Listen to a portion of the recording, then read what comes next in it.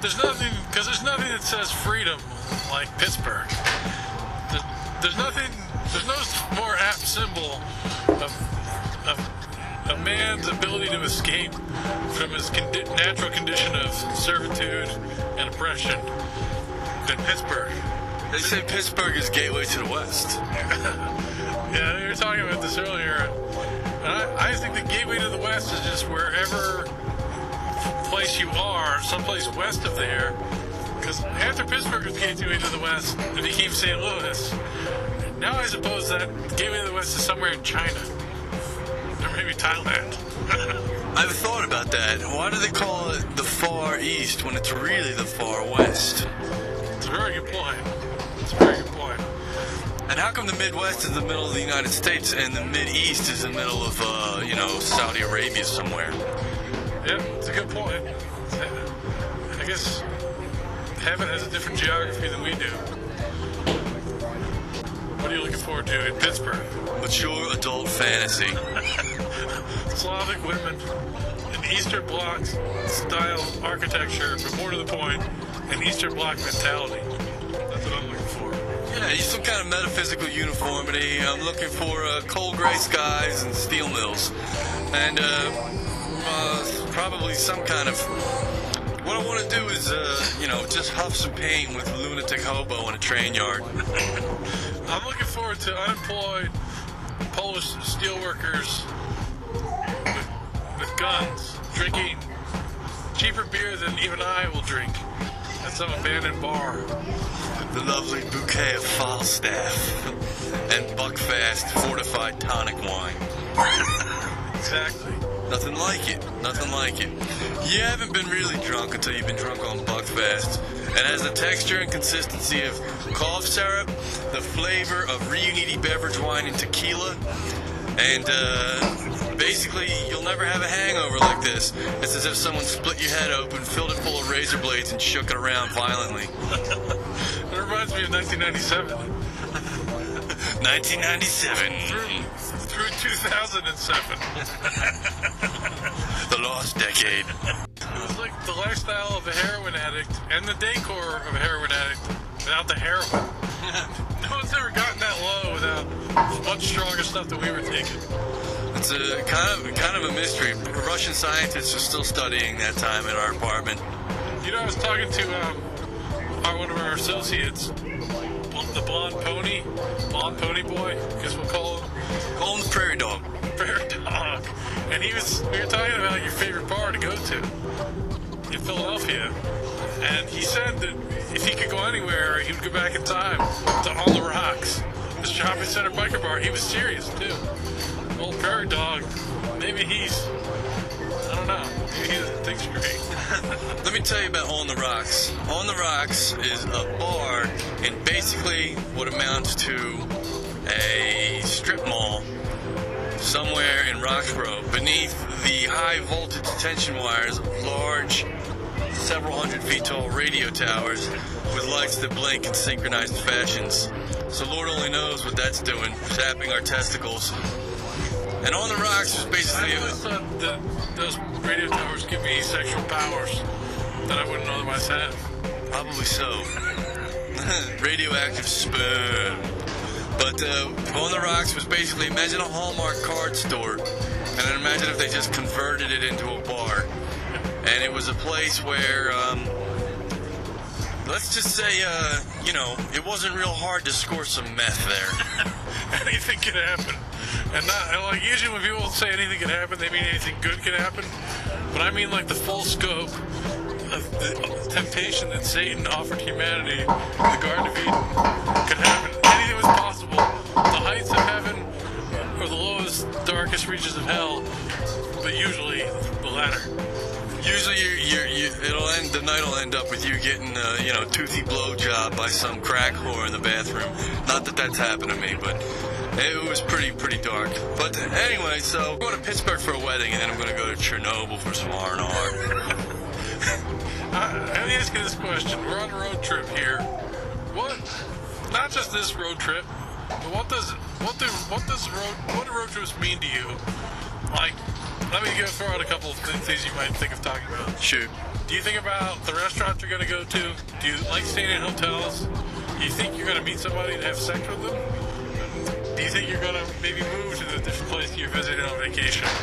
That kind of... I think really what the road means to me, because you think of places like cities, New York, Philadelphia, D.C. Those are locations. They're located.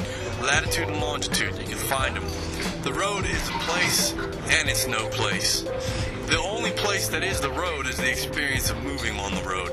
And that feeling of newness, of strangeness, of being in a place you're not familiar with, that's what I look forward to most. Let me tell you a story about eating after a night of drinking. One time I was in New York City, I used to live there, and I got this piece of cornet pizza. It was open at 4 a.m. I took a bite of it, fell asleep on the couch, and woke up with a piece of pizza in my mouth. The cheese was all cold, and it had run down the back of my throat, and I ended up throwing up in my lap. It's wonderful. It's quite a story. Carlisle, 10 miles. Blue Mountain, 35 miles. We're rolling onto South Market Street right now. Have you ever thought about the fact that there probably are only about 5 roads in the whole world? Think about it. You got Australia, that's one road. North America and South America, from the top of Canada to the bottom of Tierra del Fuego, one road. Every road is connected to another road. You got Europe, where that road connects to Russia, ultimately to China, and arguably, although I can't be sure, down into Africa. So that's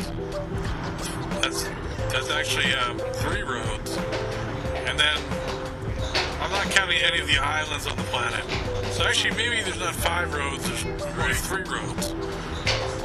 Yeah, dude, that's crazy. If you think about it, there's nothing stopping us right now driving down to Argentina. Let's do it. I always wanted to do it. Take the Latin American highway. There's no reason why we couldn't. Does that appeal to you? Very much so. Actually, just lit my mind up right now as you said it. It brought back images of Sal Paradise and what the fuck is the other guy's name from On the Road. Yeah. There are times when I think Sal Paradise was right. Go ahead, finish it. What? That the boys and girls in America have an awful time together. I don't know. Were you quoting something? Yeah, didn't Hold Steady have that song where I think the Sal Paradise was right? Got you. Oh, shut the fuck up, man. Oh, Jackie got me. Zinger. Zinger. So, touche. Yeah, I mean, for me, traveling, I like going somewhere new, and I like staying in hotels. And I used to want to write a whole novel about something called Hotel Life, about a guy that just travels around and lives in hotels. And then that fucker George Clooney came in that movie Up in the Air, pretty much stole 3/4 of my thunder. For you, I think it would have been a little bit more like Leaving Las Vegas, but... Yeah, I wouldn't be staying in the real high-end places. It's called The Whole Year In, and he looks at the sign and says, The Whole Year In. Pretty much. Hey, let me drink myself to death with Elizabeth Shue. You're driving to town. Where's the closest slut lodge? I got a hard on with nowhere to put it. This is my question. Northeast Philadelphia looks like the Eastern Bloc. It's filled with Russians, but it looked like the Eastern Bloc before it was filled with Russians. Pittsburgh is filled with Slavic people. It also looks like the Eastern Bloc. But I don't know when they immigrated there.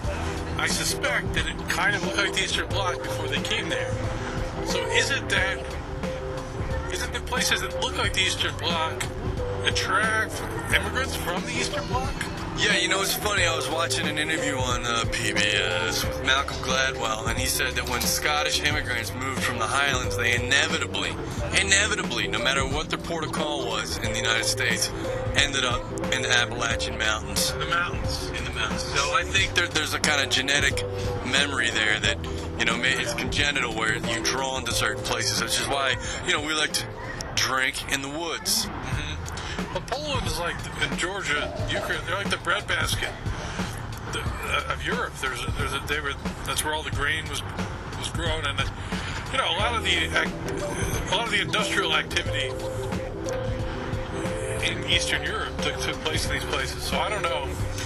Well, Change that out because that wasn't very well. no, it was cool. I'm with you on that. Like, considering that, like, Bauhaus architecture was swept through architectural schools in Europe throughout, you know, the late 1800s, early 1900s, maybe these people who emigrated to the United States would have, you know, inevitably, maybe subconsciously imitated that architectural style when they were building these large, sort of, you know, buildings and houses and shit. Does that make any sense?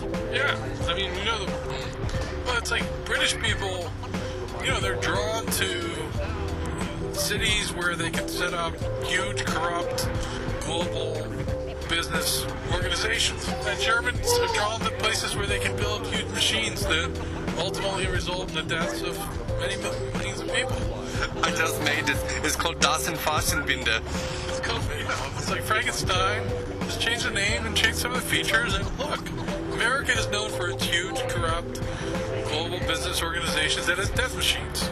If you could dance with a woman of any ethnicity, what would that ethnicity be, and how tall would the woman be? Persian supermodel 5'3". Very good. French musician. I'd say 5'8", because 5'11" doesn't make sense for a French musician. Now, in my mind, if a French woman is 5'11", and she's probably real gangly. She probably has like a German dad or something. Which actually would be fine with me. Half German, half French, 5'11". That's overtime. Maybe a Russian girl that's like What would you dance? What would the dance be? Slow Dance, Diamonds and Pearls by Prince. Oh, that's good. Diamonds and I Pearls. don't even have to think about this. No, but we wouldn't be slow dancing. We'd be holding hands in a roller skating rink. It's very good. Fast number, Take On Me by A-ha. Ooh, take on me. Slow number.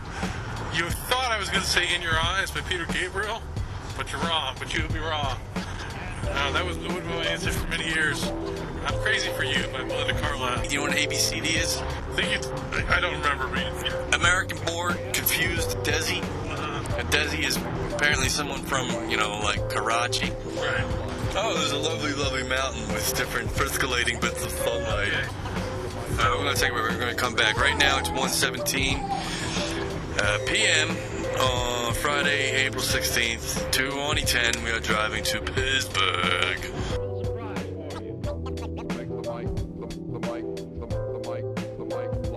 Resurrection. Make the mic fly.